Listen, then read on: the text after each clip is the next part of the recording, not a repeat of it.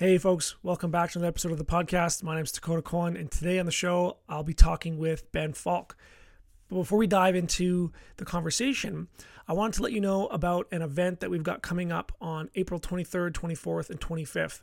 So as you may know, my colleagues Rob and Michelle Avis and I just finished writing our book, the Building Your Permaculture Property book. It's a 5-step process to design and develop land anywhere in the world.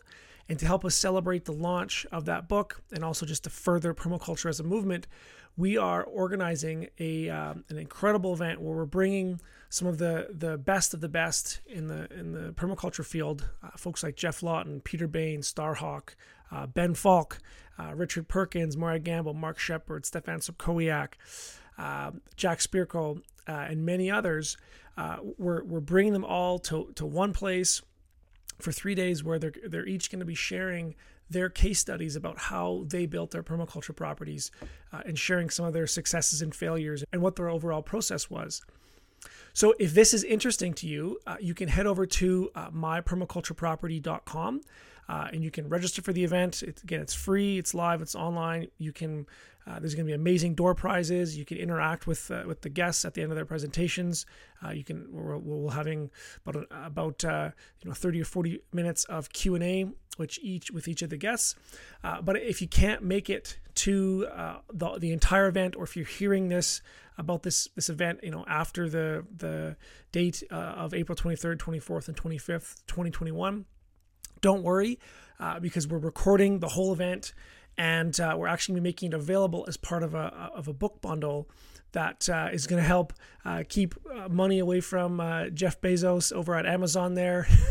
And so that if you guys buy the book from us, you'll be getting the book as well as a bunch of other value, instead of, like I said, giving all your money over to Bezos there. So a big thank you to our publisher, who's also the main sponsor of the event, New Society Publishers. As I mentioned, we're going to be giving out a ton of door prizes, where you can win, a copy of basically all of the authors that are taking part in the event. We'll be doing door prizes of their books, as well as a bunch of other, coupon codes and a lot of other awesome stuff. So try to attend live, but like I said, if you can't make it, don't worry. We'll be recording the whole thing. And but either way, the site to go to is mypermacultureproperty.com, and you'll get all the info there. So without any further ado, let's jump into the conversation with Ben and I. Hey Ben, thanks so much for coming on the podcast. Hey, good to be here. Thanks for having me a part of it.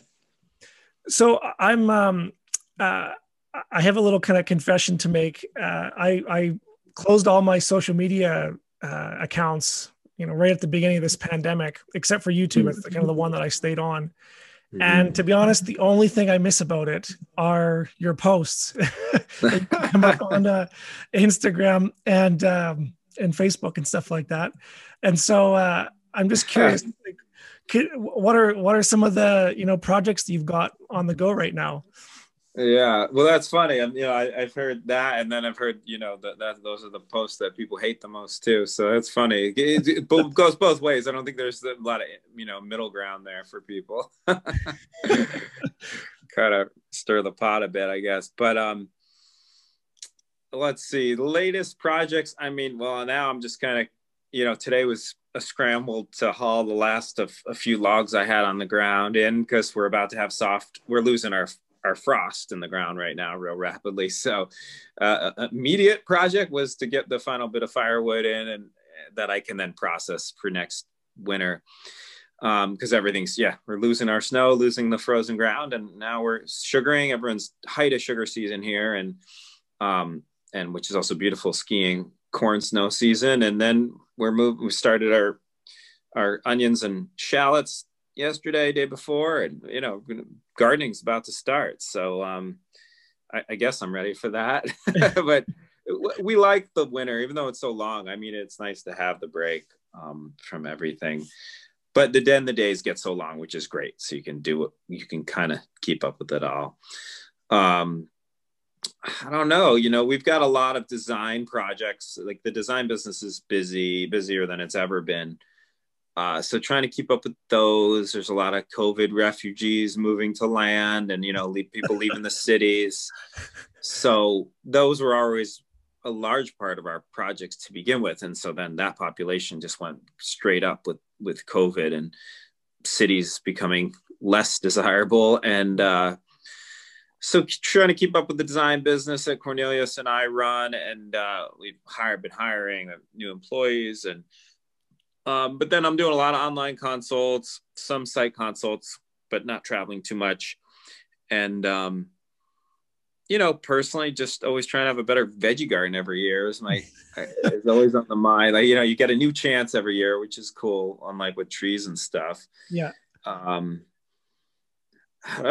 revising. I signed a revision contract for my book, so I got to buckle down and continue to write that. It's not going to be a lot of writing, but another 20-30% and a bunch of edits.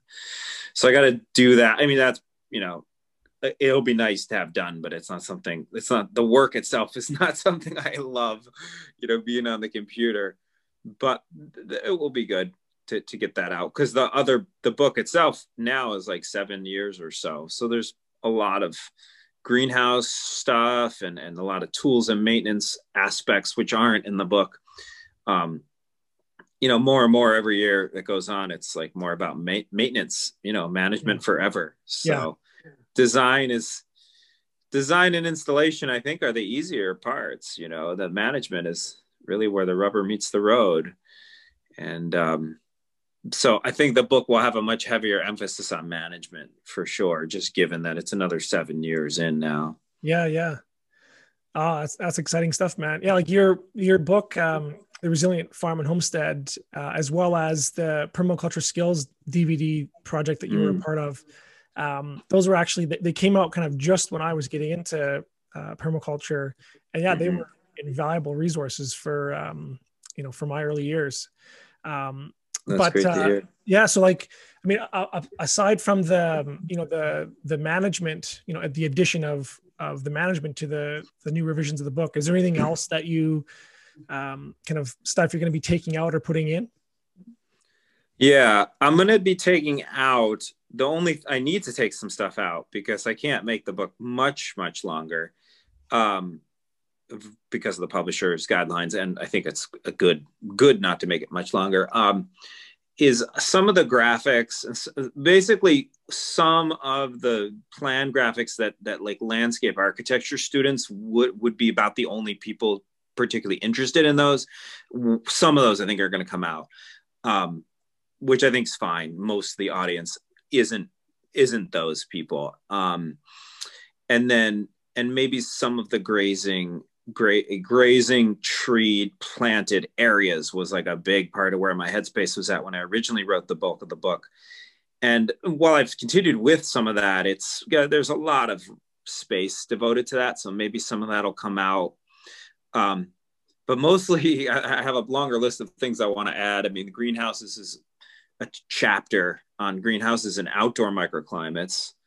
I'd like to get quite a deep dive on creating outdoor microclimates and what's involved with that and how to do that, because it's just such a missing piece in the discussion and such a central piece to our design work in this climate. Also on tools and maintenance, it won't be a chapter, but it'll be woven in quite heavily. And then there'll probably be like 3 to 5 new principles. Mm-hmm. Movable everything is one of them. I just actually kind of crystallized the other day for me, like the more that can be movable on a site, the better. I amen to that. That's like put everything on skids if you can. And, yeah. Put everything on wheels if you can in a shop. I've just moved in that direction more and more. And there's some others. Be naked a lot more is another one. I mean, I've always been into being outside without clothes on, I think, but since the book was written, it's become even more important. and hydrotherapy, sauna, like that's been a bigger part of my life lately. Yeah. It's always, again, been a part, but it's been more of a part, with the pandemic and everything too. So just for the record, for the folks that are listening to this only on podcast, Ben is wearing clothes right now. Yeah, I'm not totally heeding the principle at the moment, but so yeah, well, that's I'm curious. What's the why is that such an important principle for you?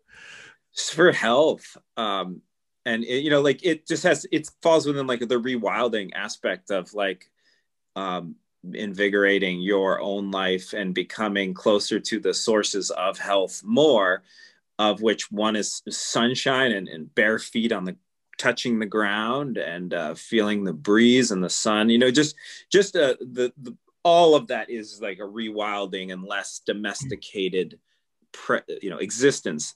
I think that's a big part of that. Absolutely. I think going in cold water, like the hydrotherapy piece is another, and so many aspects fall into that. But yeah, that one recommendation I'll give.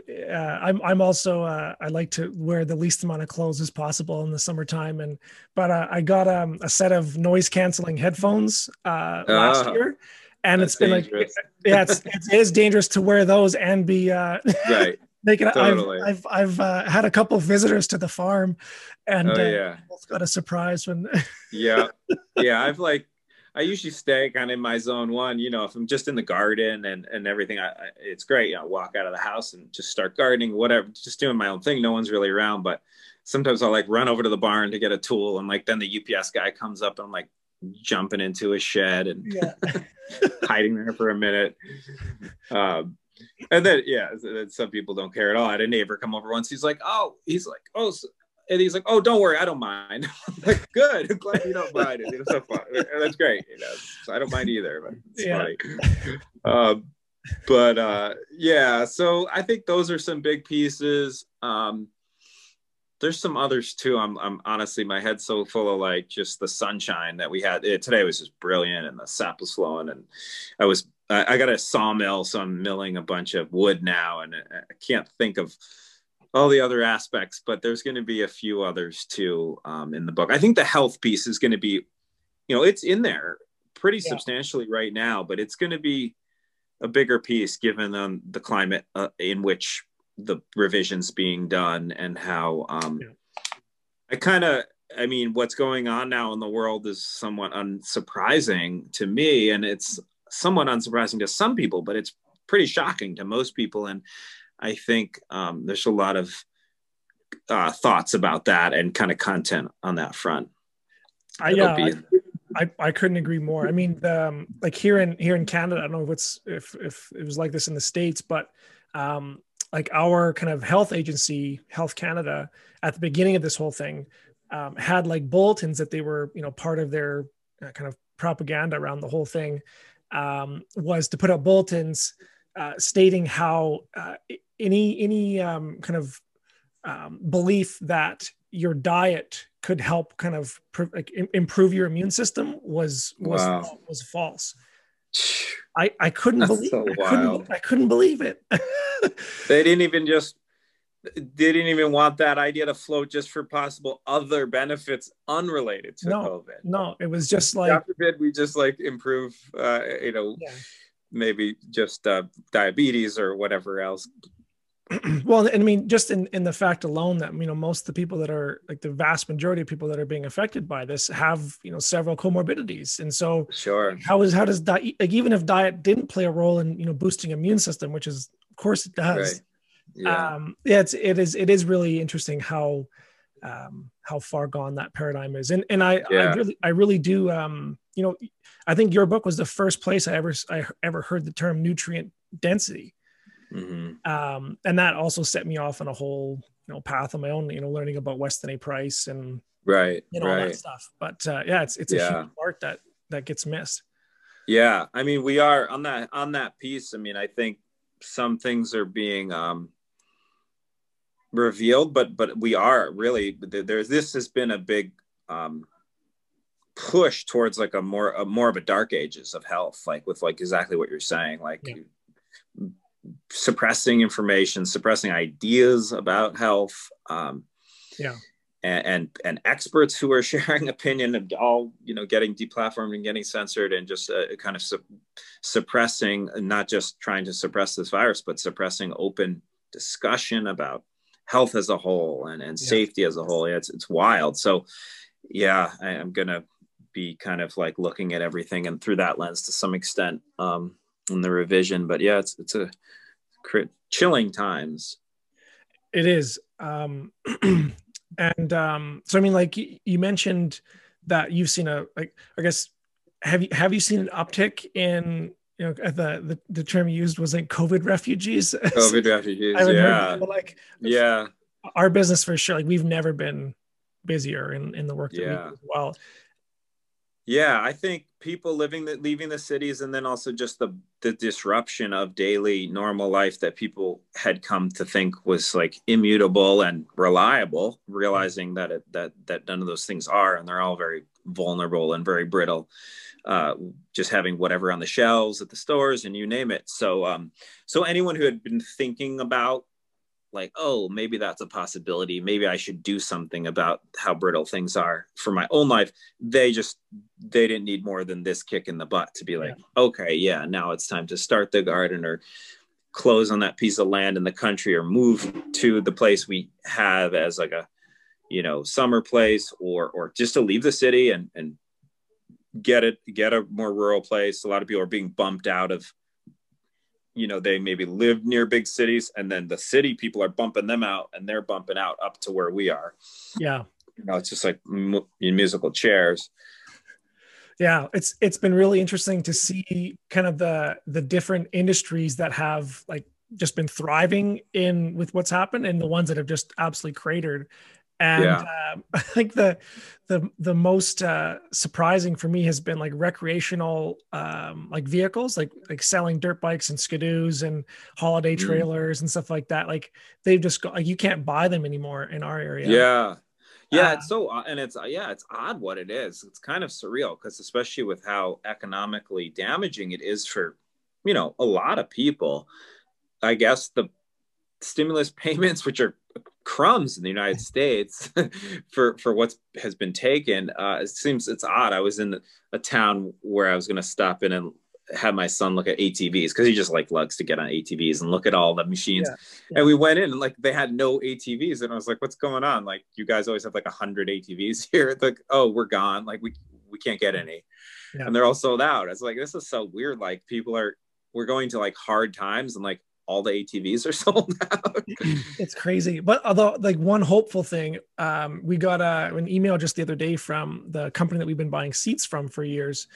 And basically it was just kind of a, hey, by the way, like we're going to be kind of a bit late on your seed order this year because in the past month, they had sold more seeds than they did in any previous year on record. Yeah. In 1 month. Oh yeah, we bought our seeds this year. We essentially called the seed companies we always buy from. We're like, we want to put our order in. It's the day you open, we're going to put our order in. And we did that because we knew, it's just getting. That's a great thing to see for sure. All the seed companies are doing great, and people are gardening more. You still can't get ball jars around here. People Same not here. only garden, but they put up food. Same here. They kind of did it for real, to a large extent, it seems. So. Yeah, there's a lot of benefits that are happening. Less travel. Yeah. The skies have been so clear, this year. I mean, the air cleared up a lot, I feel like, and we're in a place without it being too bad. I heard down in near the cities, it was like remarkable, the difference. Interesting. Yeah. I know people who like could see they could just look at Long Island from Connecticut. They never even really saw it before. They knew it was there. It was like 8 miles 12, 15 miles away, whatever. And it's just like so clear that you just look right at it. Interesting. Yeah. I mean, the right kind of at the start of this, my brother was actually he was in the hospital, like right when they started locking stuff down. He was in the emergency. And so I was like driving up to like our major city, Edmonton here. And like, the main kind of, it's called White Ave. It's like the main street of like Edmonton. Like this is like a, 2 million and a half person city. It was like empty. Like, yeah. Like no matter what time I was going up every day for a week and there was nobody there, it was freaky. But that stuff is, I was up the other day and I feel like it's more or less kind of back to things as usual, at least in the cities. Oh, interesting. Yeah. Yeah. This whole event, it's so surreal because I had more of a problem with normal than most people before this. And now I'm feeling like I'm someone who wants who's like rooting for normal a little bit. And when I'm like, I have about the biggest problem going with like normal. That's funny. So Yeah. weird, you know? Yeah. Totally. So when do you expect your like the book to be out, like the new revisions? I think not probably till late summer. It just really takes it. Oh, There's a that's lot of back and forth. yeah, So yeah. Oh, that's I crazy. was thinking just jam on it and have it come out like in June the way the original book did, because I think that would be better in the early summer. But yeah, it's going to take a little time. So, Yeah. No, that's but soon. I was thinking this was like a year or something away. That's no, yeah, perfect. I have a lot of notes, and so it should go pretty. It's so much different than writing a book from scratch. Yeah.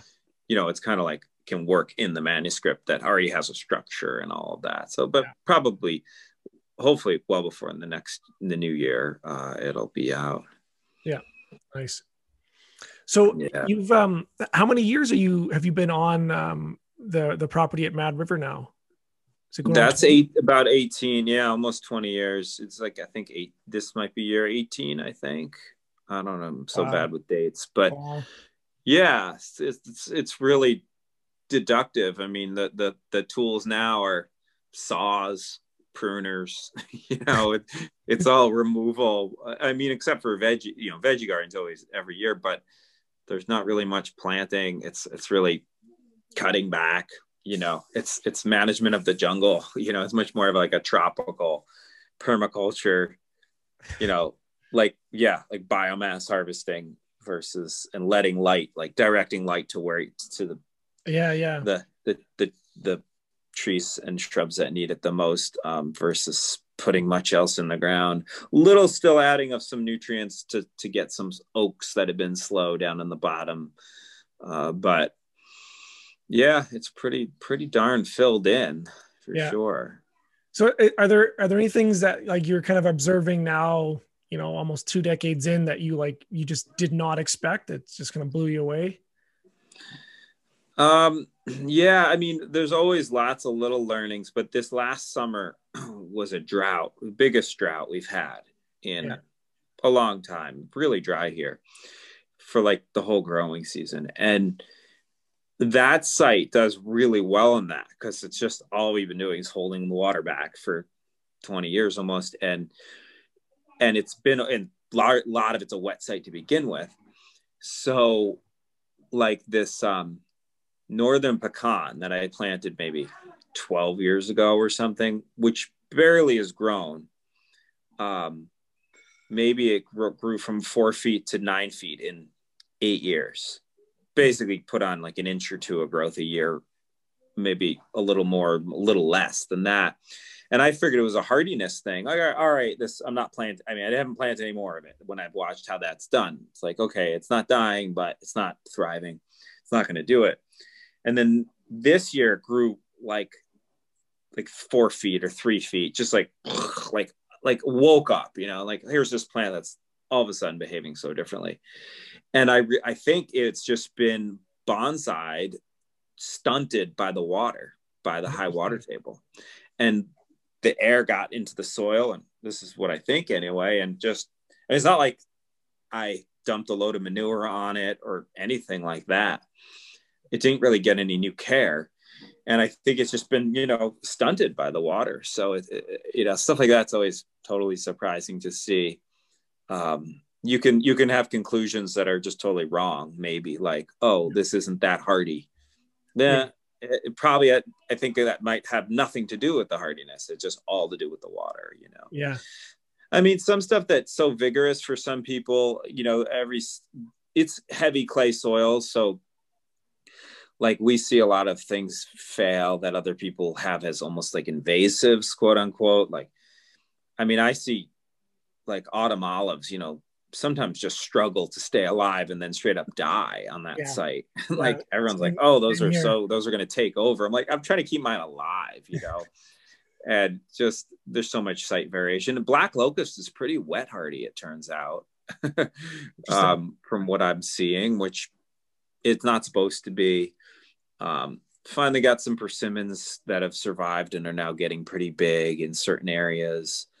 Um, not much in the way of chestnuts happy there because it's such a heavy, that would be more expected. Heavy soils they don't like so much, it seems. But yeah, a lot of different stuff from but ultimately it's management is the limiting factor, is what I've just come to realize, like the more years that go in, and also access. I mean, that site's tough access anyways because it's steep and wet and bouldery.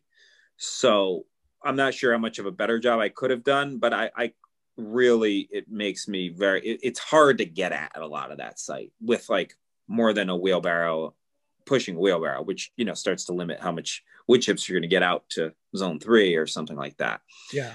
Whereas, we have a second site we've been working on, and it's just low angle and dry, and I can like drive a load of chips in a truck wherever I want. And that's, it's easy. It's pretty mind blowing to see that you can have, 20 acres, which takes less, is easier to maintain plantings on 20 acres than plantings on 3 acres in a different. Just from access. From access. Wow. Which is then undergirded by steepness of slope and wetness, which in this part of the world, there's a lot of that. There's a lot of steep slopes and there's a lot of wet areas. And yeah, you start getting some of those acres and it's pretty primitive. It's like carrying buckets and, being ankle deep and, like you can't maintain as much, as you can if you can drive an ATV in a trailer and someone's in the back of the trailer shoveling out chips or whatever, you can just all of a sudden maintain so much more. So yeah, that's a big one.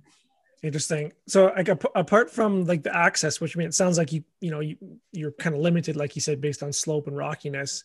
Was there anything else like in your, original design that you felt like, if I had one do-over, this is what I would have switched? Mm-hmm. Yeah. Well, the biggest things are, a lot of the bones of it are really great. I'm glad how close everything is together, which the site forced it, which is great. Like clustering things, like the barn and the living space are 20 feet apart. It's awesome. The closer, the better. With pretty much, I'd say the biggest thing that I could have done better. I mean, I couldn't have because I didn't know it then. I had to be working with the site to learn it. But like all the oaks, like the bottom 3 acres, which are like an oak savanna with some walnuts and this northern party pecan and a few other juglans and stuff like that. But mostly swamp white oak and bur oak, especially swamp white. I didn't realize until like year 8 that swamp white oaks would really do great down there, which now it's very obvious, but they're like really thriving. And they also took some nitrogen, like fish emulsion or some chicken manure or just some pro-grow. Gasp, like took me many years to ethically buy a bag. I was just like, we don't buy bags of pro-grow. This is permaculture. And like now I realize, like, not doing that like stunted the whole, like there's 30 trees that could be way above deer browse and 20 feet tall, 25, 30 feet tall now that are like 6 feet tall because I didn't do certain things. And so, some stuff could have just went way further ahead if I had prioritized basically planting that area with things that do well down there, like swamp white oak, especially, and getting them nitrogen. Interesting. Big surprise, right? Like every tree grower, conventional tree grower knows that. But like, I mean, I once borrowed a skid steer bucket for my tractor and I dumped a full on yard of chips on each of these oaks one winter when the ground was frozen and I could really drive down there. And that maybe took these plants from going 2 inches to like 4 inches. But then when I started bringing some fish emulsion down there and some pro-grow, all of a sudden these plants start growing, 16 to 20 inches a year. And that doesn't take too long to get above deer browse and have like a sizable tree that way. Yeah. But you're really on the slow track if you're going 2 inches a year. Yeah. And it was more of just an ethical, ideological holdup of like, well, I don't want to buy that input. And it's like, okay, but then maybe half these trees are just going to get eaten down by deer and aren't going to survive, and you're just wasting your time versus like, hey, let's have the savanna go off. Yeah. So that's a big one. I think just getting around like ideological blocks, you know, and saying like, if you're going to establish the system, get it established, or it's not really worth anything. You know, if you're stunting it because of whatever, like in my instance, not wanting to buy a bag ProGrow, you know. Yeah. Well, it's interesting. I was actually thinking about this the other day because that's actually been one of our hangups on the farm here is we've been organic for 30 plus years. We've never used any fertilizers or anything like that, or like antibiotics or anything on the animals or the land for over 3 decades. But we've also discovered that like nitrogen is kind of our weak link in like I've taken our worst pastures to our best pastures just by applying some compost and stuff like that. And I was thinking it's like I have no ethical hang up using fossil fuels. Like we have all kinds of tractors and we use right. But like there's this block of like, yeah, but using fertilizer is wrong. And so I was kind of thinking about that. And so it's interesting you bring it up. It's like totally. I mean, yeah, that is very similar. I mean, I'll go drive to go skiing 8 miles away. That's probably one of those trips is probably 5 times the negative impact on the world than buying a bag of ProGrow maybe. It's just these things are that they're ideological. You know? Yeah. Well, and especially like in terms of like, when you look at nitrogen fertilizer, like the embodied energy in that is basically equivalent to the embodied energy in, gasoline or diesel. Like in terms, like if you're comparing pound to pound, it's right. And right. So as long as there's not any like negative side effects to, the soil biology, right. There really is no, if you drive, right. You can't. Right. And that's probably like your comparison's probably with like a straight up like anhydrous ammonia type of thing, right? Versus like some of this stuff like ProGrow is great. And it's just made with, there's byproducts in there, and stuff. So same with the fish emulsion. Yeah. Well, that's interesting. So, I mean, like kind of on that same thought, like, is there something that you used to kind of believe about, permaculture or, homesteading or, like that it was just, ideological or dogmatic that you've, no longer kind of cling to that anymore? Yeah. I mean, there's definitely a lot of things I write about. Some of them are in my book of things like, put chickens under fruit trees. That'll just work out well. And then you realize, well, but if the fruit trees are young and they go roost and they break the branches down, it's not such a good idea. There's a lot of, it depends on everything, to not focus on strategies above principles, because it's easy. Everyone wants prescriptions. Everyone wants their herb spiral or their rice paddy or whatever it is, which might be a really bad idea for where you are. Yeah. But I just think the overall work involved, I think is just a mystique in a general sense. I don't know really where I got it originally, or other people seem to keep getting it, of like the designer's the one in the recliner, and that it's like, I have some amazing fruit trees sometimes that will just drop a ton of fruit without any work in the last 5 years, but then they're not valuable unless you extend that harvest to the 8 months a year, 10 months a year where there's no fruit coming from that tree. And that's who's putting up the fruit, who's turning that into cider, who's turning that into whatever else. And that's that ongoing work input is such a reality that I think any good old homesteader kind of doesn't harbor illusions about. But in permaculture, there's a lot of illusions harbored about. I mean, also maybe it comes from a warmer climate where there may be yields all year long, where I live in a climate where that's just not the case too. Yeah. And I think that's a big part of it, is the cold. It's like we live in a climate where for 6 months of the year, you're just trying to keep shit out, like from freezing to death. Yeah.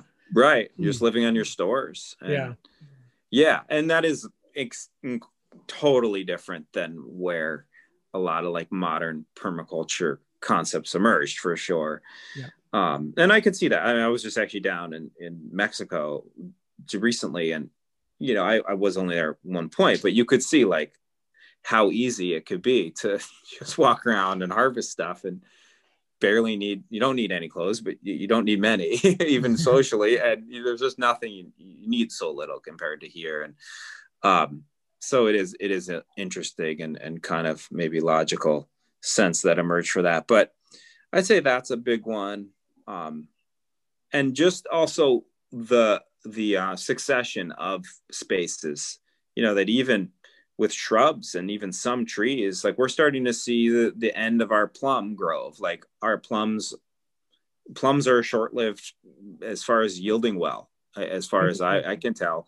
And some of our nice plums that were amazing for a bunch of years are no longer doing well. And it's like, okay, what's next in that spot? Like it's easy to not think and design and the succession to things that seem pretty permanent, like a tree. Because some trees, like peaches and plums, they're not very long-lived. Seaberry, like the thicket, they actually, the single seaberry isn't really a long-lived thing at all. And so some of these things that you think, oh, there's a tree, I'm like, that place is done, I've got it planted. And when you start to get into towards the third decade, you realize, oh no, what's next there? And just also arriving at species that really thrive on a harsh site. For us, that's been challenging. Prunus as a whole are not happy there. I mean, and also that there's a quite a bit of a honeymoon period on sites. Like after a while, the pests figure out what's there. I feel like in the first 5 years, you can get away with a lot of things in the first 5 years on a site that you can't in the next 5. Interesting. And so you would accept that. I've heard that same thing. Like we don't have greenhouses on our farm, but I've heard that same phrase. There's a honeymoon period in greenhouses that lasts 3 years, but I've never heard it attributed to a site. I think there isn't, definitely for sure greenhouses. I've experienced that, and gardens for sure, because the pests start coming in, and then even just the site as a whole. No, there's some benefits, like obviously, our walnuts didn't start bearing till like year 10, and now they're bearing every year. So some things improve, are better every year, but some things kind of start getting worse after about year 5 to 8 and just stay kind of challenging. Definitely pest wise is what I found. Although to be fair, there's some pest situations that just aren't bad because of the diversity, I think, which is cool, because you see, I've compared certain yields of certain things. I can't think of what they are off the top of my head, with other people who like really grow a lot of that or don't have a lot of the diversity, and they get like where the pest is like an annoyance for us, or maybe somewhat problematic, just can be like, is like super destructive for like the other site. So I have experienced that too, like potato beetles, for instance. Like we'll get them in general, like I barely have to do anything and they're not a problem. Whereas, they really, really are a problem for a lot of people. I don't know if that's an overall diversity thing, but probably it might be. But yeah, there's a lot, especially like the rice is a good example. And we had you make a patty out of earthwork, a new patty. There ain't no weeds in that patty. Your first year rice, it's an annual crop, it's going to be uncompeted. Give it 3 years and you have like, wetland weeds can be like super hardcore. So, and the birds, like the rice is a great example. The birds found out about it. Once the birds found out about it, then you have to net it. And then you're like killing frogs and toads and birds in the netting. And like, I hate netting just sucks. So no, that's interesting. Really the only kind of two things that we've had past issues with is one has been like cabbage moths. And that's just because we live in like canola country, and it's Nebraska, and there's literally like, tens of thousands of acres of canola right next to us. And I cannot grow cabbages. Like there's nothing, there's no point. So we've switched to like kohlrabi and stuff, and they're unaffected. But the other one that really surprised me was we get cedar waxwings here. We probably get them down there too. We do. But they love honeyberries or haskaps. They have made my haskap crop I don't even deal with it anymore. But like it's amazing. Like I've never seen cedar waxwing in my life like before. And like the first year I had haskap berries, they just came out of nowhere. And like it was just nuts. Like just dozens. I joke that the cedar waxwing species, they owe me a lot of like I got their back. Like they might want to come help me at some point if I need a hand, because I've fed 95 to 99% of, we have a lot of honeyberries at our second site, and they've taken almost everyone every year for years now. Interesting. It's The, like, yeah. one thing I started to like, they were really bad in the early years. Like I put some in about 6 years ago, but now what I've noticed is and I've also heard this from like a couple of my clients, they're actually commercial haskap growers. And they say is like, they only like if you're doing like a several acre block, you're not going to get any haskaps from like the outside 2 rows, but they don't tend to go inside. Oh, interesting. Kind if of you have that, if you have that yeah, many, if it's a monoculture like that. But yeah. I've actually noticed, because I don't do any pruning or anything on mine, but they even tend to do that like on like the bigger bushes. They only get like the outside stuff, Right, but they don't migrate kind of inside to the really heavy stuff. But yeah, that's interesting. In the early years, they took everything because the bushes were just small. But now that they're bigger, it actually hasn't been much of a problem.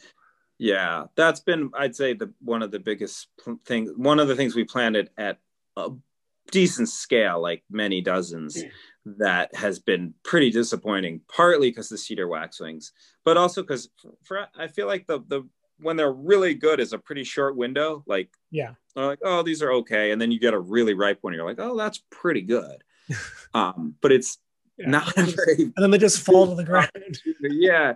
So like, I definitely haven't planted any more of them, and I haven't really been, I mean, we'll eat them. They're cool. They seem very long lived, and they're in the ground and here. But yeah, between that and the waxwings, they are really right around our deck, a bunch of honeybears, and I'll watch them. If my cat's not out there or I don't go out, they'll burrow right into the big bushes for us. Because we don't, I mean, maybe we have some big rows further away, but God, I feel like if I was away, they'd get every single one, even into the big bushes.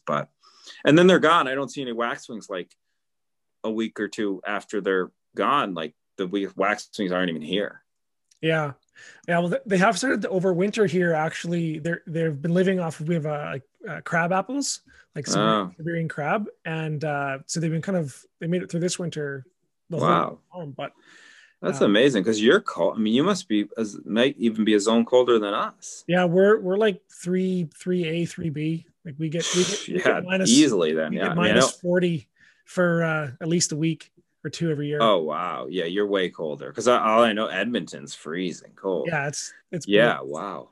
Yeah, you're brutally cold. We're not that. I mean, I almost feel like we're more like zone 5 now. I mean, we're not the zone. I think the zone metric is kind of poor. We're colder than the zonal metric like leads on, because our annual low isn't that bad, but our average low is pretty cold. Yeah, no, that makes sense. Yeah, because you're just so there's so much tree cover there, and it's such a wet climate. Yeah, and in the mountains, but from a zonal standpoint, we're at least a zone and a half warmer than you guys are. Yeah. Because like our growing season is basically like our frost free is like May 15th to September 15th for us. Right, which is very similar to us. Okay. Yeah. But you get colder, like way colder for sure, for longer, it sounds like. But we had a historically cold winter a handful of winters ago, and the average temperature in January was 2 Fahrenheit, which is like, I don't know, negative 20 something maybe Celsius, and was only 4 in February, and it never got above freezing for like 100 days. And so that killed like all our quince died, never came back, never even root sprouted. Wow. Our medlar died, done, never came back. And then a bunch of gummies and stuff died to the ground. A bunch of stuff died to the ground and came back. Yeah. And that was just the average, that it was the average low that really did it. Yeah. And that's been a big kind of wake up for me, is just like how, in the early years, I would definitely planted outside of my zones, a lot more. And I think it's more like, I think planting below your zone is a good idea, and maybe like a little bit of the fringe stuff, but yeah, it's really shitty when, you get one, like last year I had, several hundred cherry plums die back to the ground 100%. And, wow. They were 6 years old. It's like, so it's really sets you back. But again, that's where like having that diversity is you can't put all your, like they actually came back really well. They didn't kill. Cool. Mm-hmm. But yeah. Yeah. Do you get, so your ability to grow nut trees is pretty tough. Like what's the nut trees in that zone? So we have some native hazelnuts. Like Yeah. I've seen like two on my farm in the forests. And like in our neighboring provinces, like in Manitoba and Saskatchewan, there's native bur oak. And so they're not considered native here, but we do plant them, and they do Yeah. quite well. They're super hardy, and they, after even 4 years, they're already producing nuts, and they're quite Wow. Wow. but Huh. they're super slow growing. Like it's although there's this amazing nursery that I traveled to in it's called Purple Springs in BC, and they're growing this like new uh, they're pioneering kind of this new nursery project, which is like kind of not using any synthetics and only using cover crops and compost teas and like just all biologicals, and like root pruning, and just like basically trying to understand what happens in like native forest or natural forests, and then mimicking that in the nursery is really Mm-hmm. interesting. But they were growing, they had bur oaks that were like 12 feet tall, and they were like 3 or 4 years old, Wow. which is like, it was unbelievable to see the size of these things. And it was just purely through like root pruning at strategic times of the year to mimic something in the forests, and it was Yeah. out. But Wow. that was a big eye opener in terms of like how, because I have 10-year-old bur oaks that are smaller than their 4-year-old ones. Yeah. Yeah. That's interesting. For us, bur oak will, after it's established, if it's happy, can really put on growth like 2 to 3 feet a year, but it's slow in the beginning. Yeah. Yeah. Kind of like black walnut, but never goes quite as fast. Black walnut for us will really put on growth after a few years. Yeah. See, I've got a couple black walnuts here that like they haven't winter killed, even in the year where I lost all my cherry plums. We had below -40 for like 2 weeks straight. And the black walnuts, they didn't die, but they really haven't grown at all in the Interesting. that they've been here. So it's mainly like the bur oak.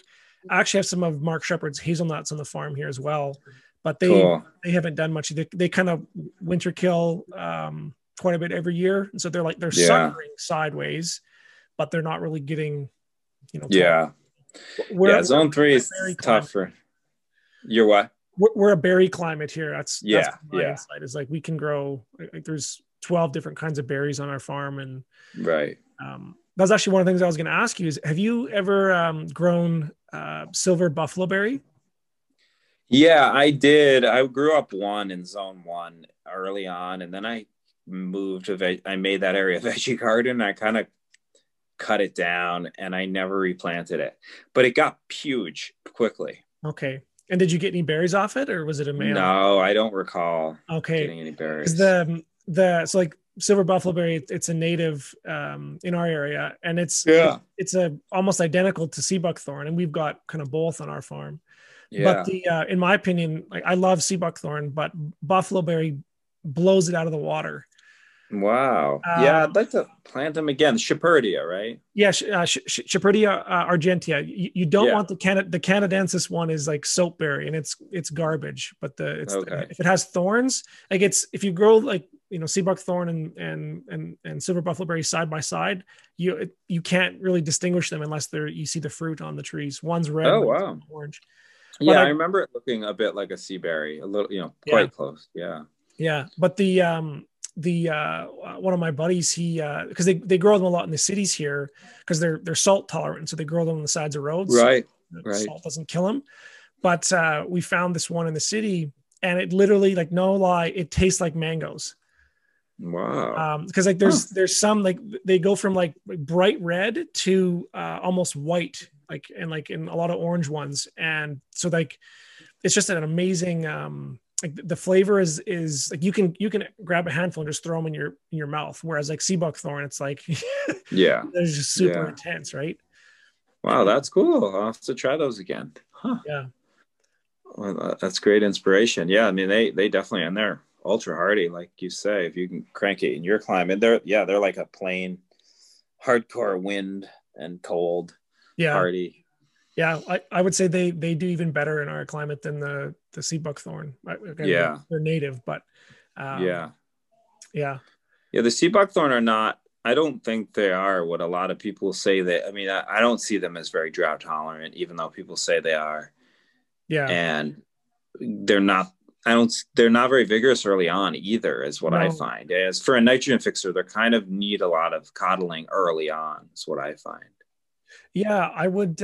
I've had a real difficulty. It's more so like the nursery stock I found is really difficult to get good sea buckthorn nursery stock, and Mm-hmm. that's made all the difference because we used to have like a provincial run tree program here, and those trees like you could put sea buckthorn in the ground and just walk away and they'd be awesome.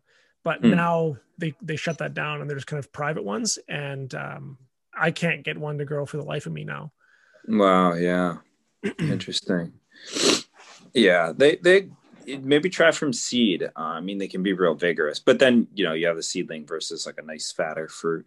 Yeah, yeah, and they're starting to come up with cultivars here that are available. Cool. I think Indian Summer is one that's I think we've got a couple hundred coming in. Right. Yeah. I've seen some of those Canadian cultivars in Richter's catalog. Yeah, yeah, Yeah. Huron Gold or Huron Sunset. And yeah.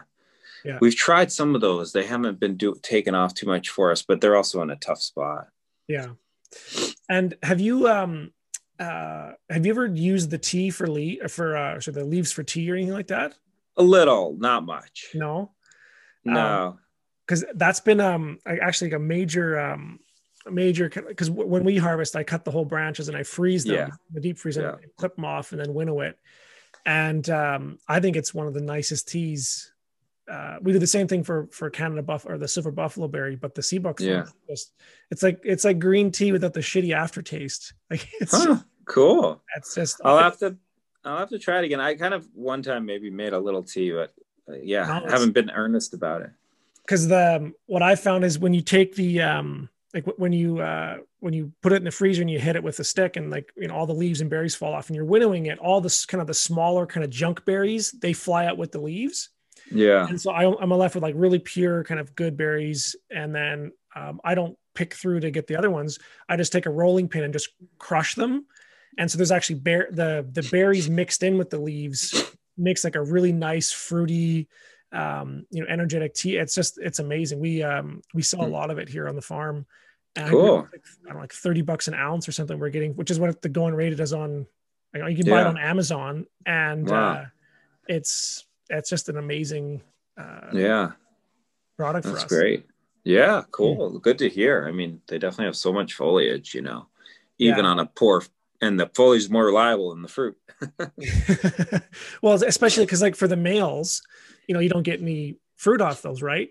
And so that's like I still prune my males because like I found we have them in rows, and if you only cut the females, you end up with these males are just enormous, and so Yeah. finding some way to kind of put them to productive uses has been Yeah. been Yeah. useful for us. Yeah. That's cool. Do you have any pollination issues with your sea berry? Not really, no. No. We most of ours are in kind of like shelter belt rows, and so there's a lot of them. And from what I've heard, it's like if you have one male to every 7 females, because they're wind pollinated, as far as Right. I can tell. I have seen bees in them, but Mhm.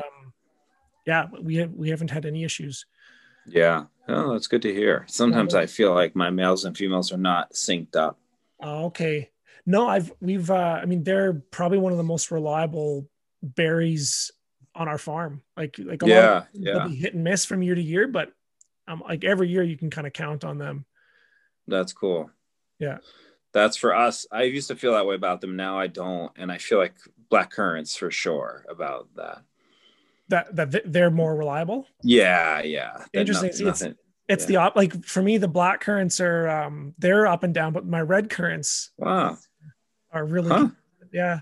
Yeah, the reds are pretty reliable for us, but the birds tend to get them. But okay. But the black currants are and aronia are in their own category for us. Like you'll definitely have them every year, and they're easy to harvest, and no one else takes them. You just get them. Yeah, yeah. We don't have any aronia here. I've actually never eaten one of the berries. It's I bet they might be worth there because they're pretty hardy. Yeah, that's seen them, but they're hard to get nursery stock for in our area for. Oh, But huh. Yeah. um, Interesting. yeah, well, one of the things that you mentioned earlier was like kind of heading back into the dark ages, and it reminded me. You're a big fan of James C. Scott. I noticed you've got a whole YouTube playlist of him. Yeah, that's great. You've seen that. I've wondered if anyone notices that those playlists. Yeah, and so I mean, like for folks who haven't heard of James C. Scott, can you just kind of give a bit of a introduction to him and why people should pay attention to him? Yeah, well, I think he's just done a great cataloging and kind of overview of like societies that are much more egalitarian than what we're used to even seeing as an option in our study of history, and also pre like grain societies and societies that are not so centralized. And yeah, I mean, yeah, just kind of like essentially like more like egalitarian kind of like permaculture societies, really. Yeah, yeah. I mean, I've only read one of his books, Against the Grain, and the thing that blew me away was his argument that like taxation isn't possible unless you have an annual kind of grain based agriculture, because if you're growing root crops, or if you've got kind of grazing animals or things that are ephemeral, the tax collector can't just come by during a wide window and say, okay, I see your crop now, this is how much grain I expect from you after harvest. It's you can't do that with potatoes because everything's under the ground, and it's hard to just walk by a field and kind of give estimates. And that just really blew me away. Is just like how the imperialism and kind of the state are really tied together, bedmate of annual agriculture. Yeah, yeah, for sure. Yeah, that's interesting. That reminds me of the whole chestnut culture in Corsica, and how it was illegal, its legal connections, and how it was illegal for a while to grow chestnuts because it was considered a weapon, because the people could have food without work. Interesting. I've heard the same argument for there's a great book called Lesser Beasts. It's about pigs. And Mark Essig is his name, the author, and he makes the argument that the reason why pork was kind of banned almost universally in a lot of the world's religions was for the same reason, is that it kind of gave people independence and the ability to be separate from kind of the state and the the religious institutions. As opposed to, because he kind of goes through all the other theories, like the reason that pork was taboo was because of parasites, or all the other kind of classical things, and he feels that the strongest argument is that it was a way of controlling people, was to make it illegal. Interesting. Yeah That's interesting. I haven't thought about that. Thought about those pigs are something I haven't really spent much time with, for sure. No, they're I mean, and Bill Mollison said a pig is just a garbage can with legs. Like they're like a fast composting system. You can just throw kind of anything at them, and they convert it into high quality protein and fat in just a incredibly short amount of time. They used to call them the mortgage lifters, because they were so profitable. Yeah. Like there's people in my area that would sell. In 1 year, they would raise enough pigs to basically pay for an entire house, like to build and complete it off of one batch on a small homestead, because they were just so profitable. Yeah. Interesting. That's cool. But like going back to the James C. Scott thing, is like the thing that it's funny because I read his book a couple of years ago, and when I saw this playlist the other day on your YouTube channel, it got me thinking, because like I've been not I'm not depressed or anything about, the state of the world right now, or what's, like I'm concerned, and obviously there's, some pretty terrifying stuff that's going on, but it reminded me of one of the things that he said is like, when we think back to like the dark ages, that are portrayed in history as these like really awful times. um, uh, James talks about how they were only awful for like the aristocrats and bureaucrats. Is like for like the average person, the so-called dark ages, actually the quality of life kind of lifted during those periods, and that it was really only the higher kind of upper echelons of society. And so it just kind of gave me, it was like, oh yeah, one more thing why I shouldn't be so worried about the shit that's happening in the world today is that it has happened before, and yeah, interesting that like bumps might be worse for like the elite class or for the state itself than the people.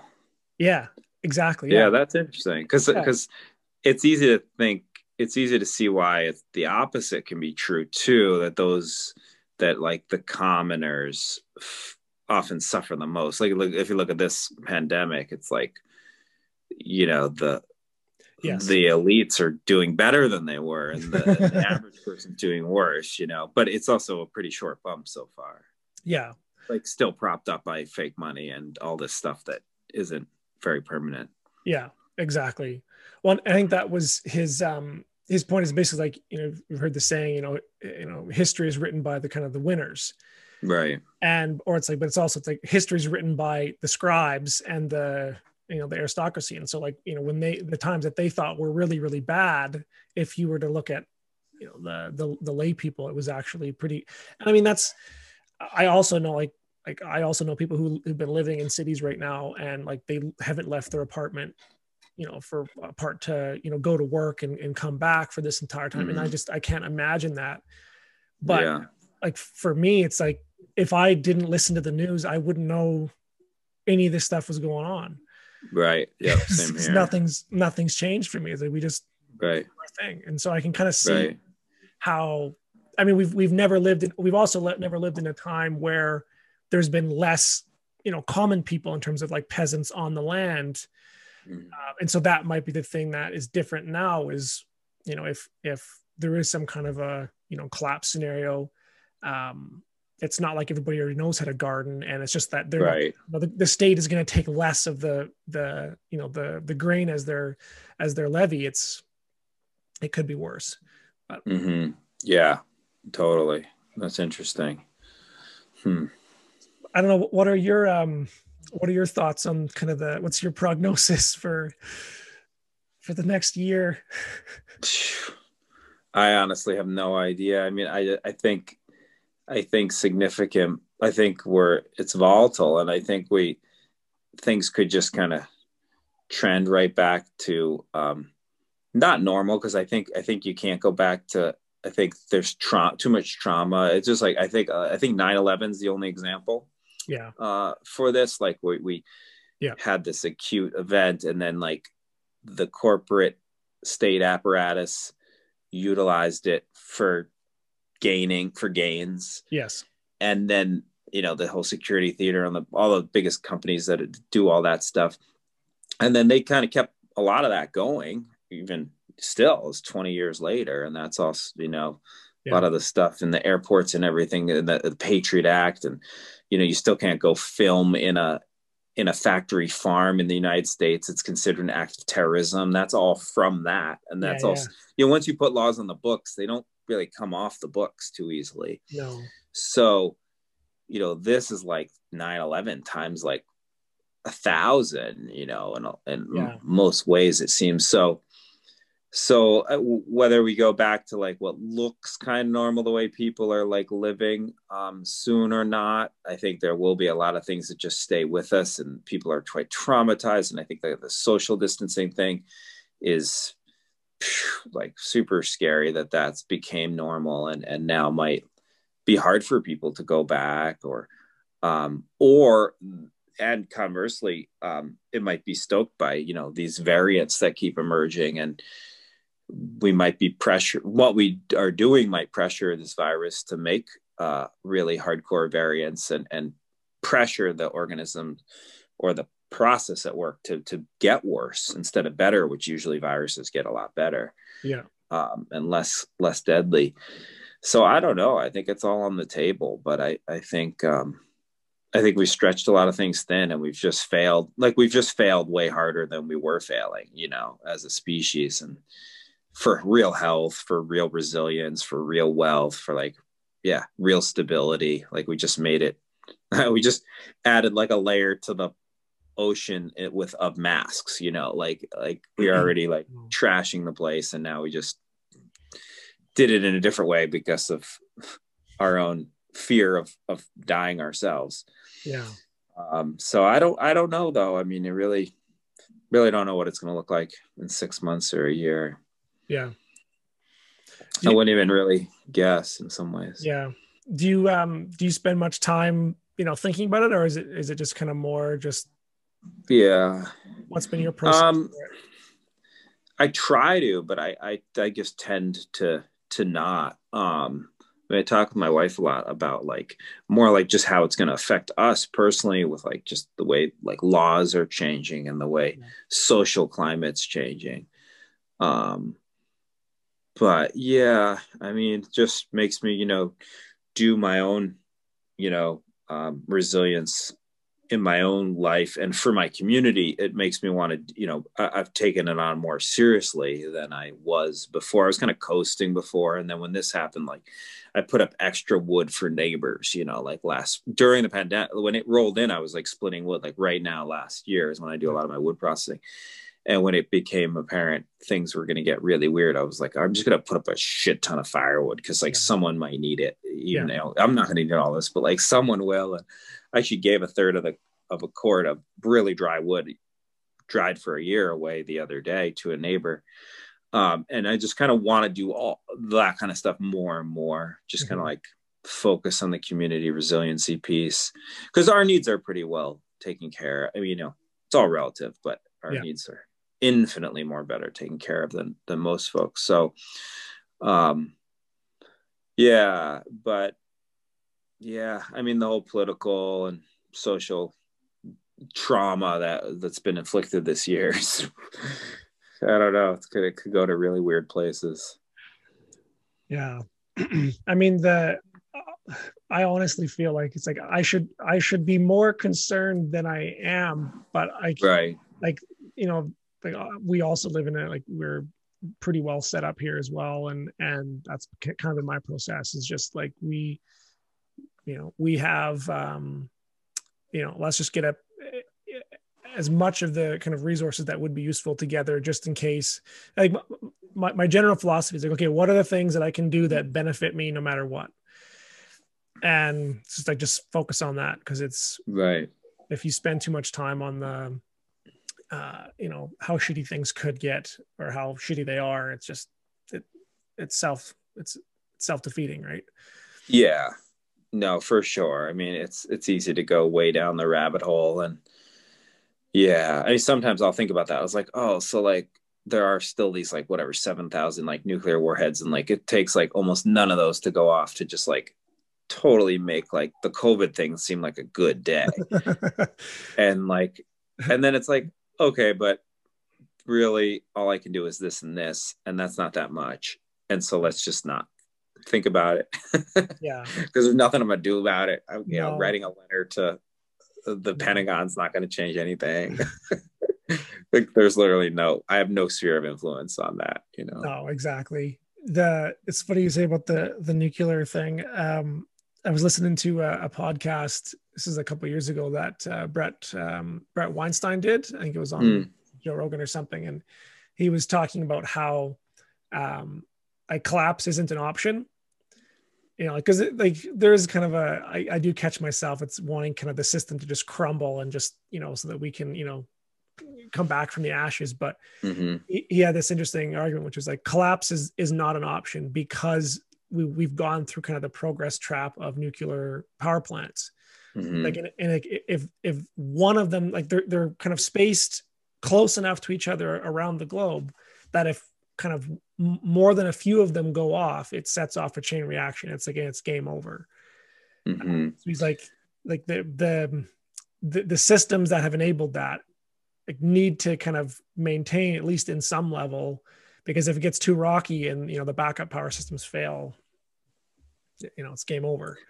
Yeah, that's interesting. I've never heard someone talk about that, but I've thought about that exact thing myself. And that is a big reason why I started to check myself when I'm like, yeah, what we need is it all to fall apart. Because yeah, that comes to mind since I thought of that at one point. It's like, well, I think Fukushima made that pretty clear. It's like, oh, Yeah. if the grid's down everywhere, the generators aren't going to run very long, and all 104 nuclear plants in the U.S. are just going to kind of do a Fuku Yeah. thing.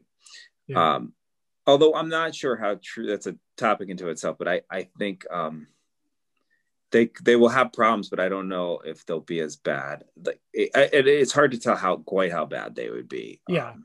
Like it might be better than them running for a lot longer, but yeah, it's I'm more compelled by the I think Charles Eisenstein addressed that topic of like in some interview he was like collapse, the idea of like collapse, we need collapse to happen because we need to rebuild better. He's like, there's really no good reason to think we'll rebuild better though. No. And that's kind of a startling idea of like it's easy to think, well, yeah, I mean it's not going to be worse than this. It's like ecocidal society is like, but really there are a lot of really bad versions, and this could be not as bad as it could be, and that's kind of an arresting idea. Yeah. Well, and I think it just, it brings a bit of humility to the whole thing. It's just like, these are complex issues and you know, and this, it comes back to kind of permaculture, which like the prime directive is just, kind of don't criticize the world, start in your own backyard and scale up from there. Because if you Right. try to do it from the top down, you're probably going to make a worse mess of it Mm-hmm. than already is. And Mm-hmm. sometimes that sounds like kind of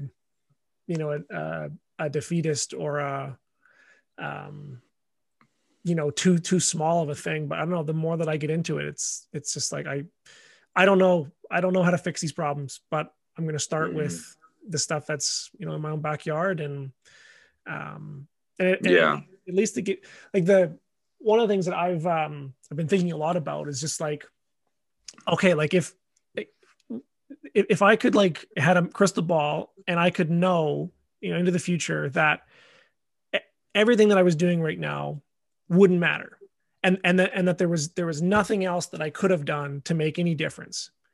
It's like, would I still do what I'm doing? Mm-hmm. Absolutely. Like there's Right. almost nothing I would change. And to me, like that's the litmus test for it's like how do you want to live your life? And obviously, like if there is anything that you could do that would make it better, you would want to do that. But Mm-hmm. so yeah, I'm super grateful that the lifestyle that I have to live, and one of the things I really appreciate about like the work that you've done in your book is how well, like there's like every page of your book just oozes well-being. It's just like this is how good life can be.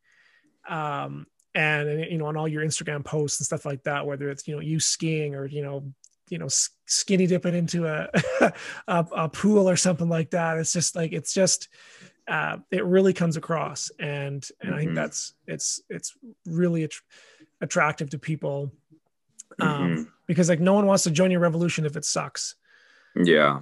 you know Yeah, it's got to be you're just you know, living better. And what's that like that Edward Abbey thing of like, you're gonna outlive the damn bastards, and don't make your life so shitty fighting that yeah, you're not gonna like outlive them and or live better, yeah, yeah, live more vitally.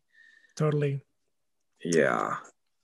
Yeah, I totally agree, and I feel like it's easy to do here where I live, and you know, but man, some places it's harder, it, like in it the is cities, I think. it is, yeah. I would not want to be in a city right now. But Yeah. Yeah, for sure. But anyways, Ben, thank you so much for taking the time to sit down and chat. Yeah. It's been an honor to finally meet you screen to screen here, and hopefully Yeah, face to face at some point. Uh, definitely. Yeah. Love to get out to that zone. yeah, do you ever come up to Canada? There's really You good know, skiing here. oh yeah. I have spent time in BC, a little bit in Yeah, Ontario, a little bit in Quebec, but no, way more for sure. yeah, I would like to spend way more time, especially in BC. yeah. It's BC's a beautiful province, and but if you've never been to the plains, it's pretty good too. Yeah, yeah. That's cool. That's cool to hear because that seems like a pretty hardcore place, all in all. It is in a lot of ways, but it's like the I don't know. It's it's like everything is just the like we have just an amazing ecosystem for animals. It's like Yeah, that's our chestnut here. It's just right.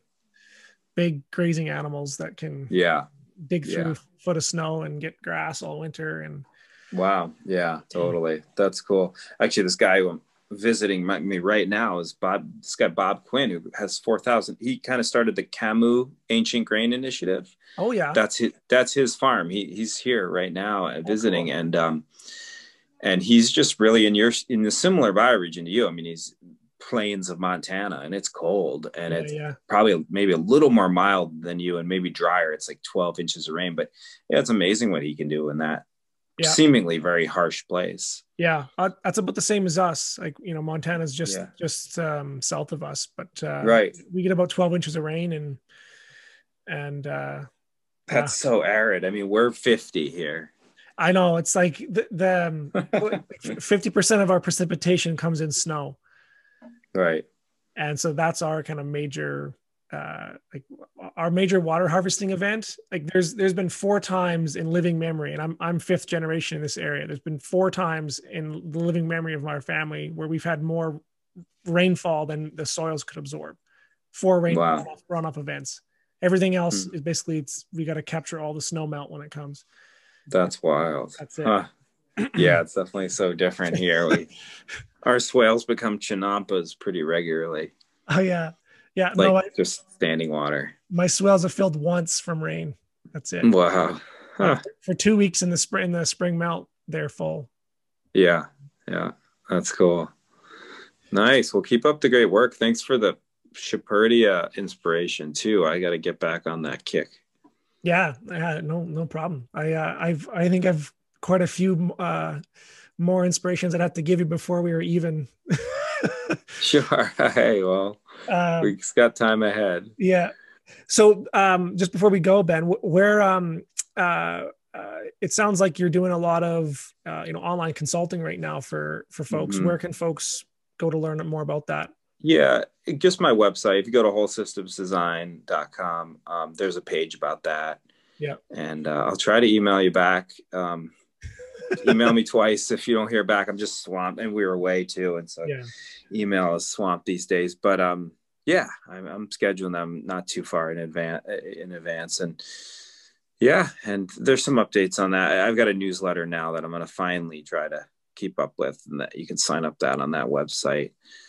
But I'm not on I'm not on Instagram. I used to be on a lot and posting a lot of updates, and I'm just trying to be on that a lot less. So Yeah. I have one request for you.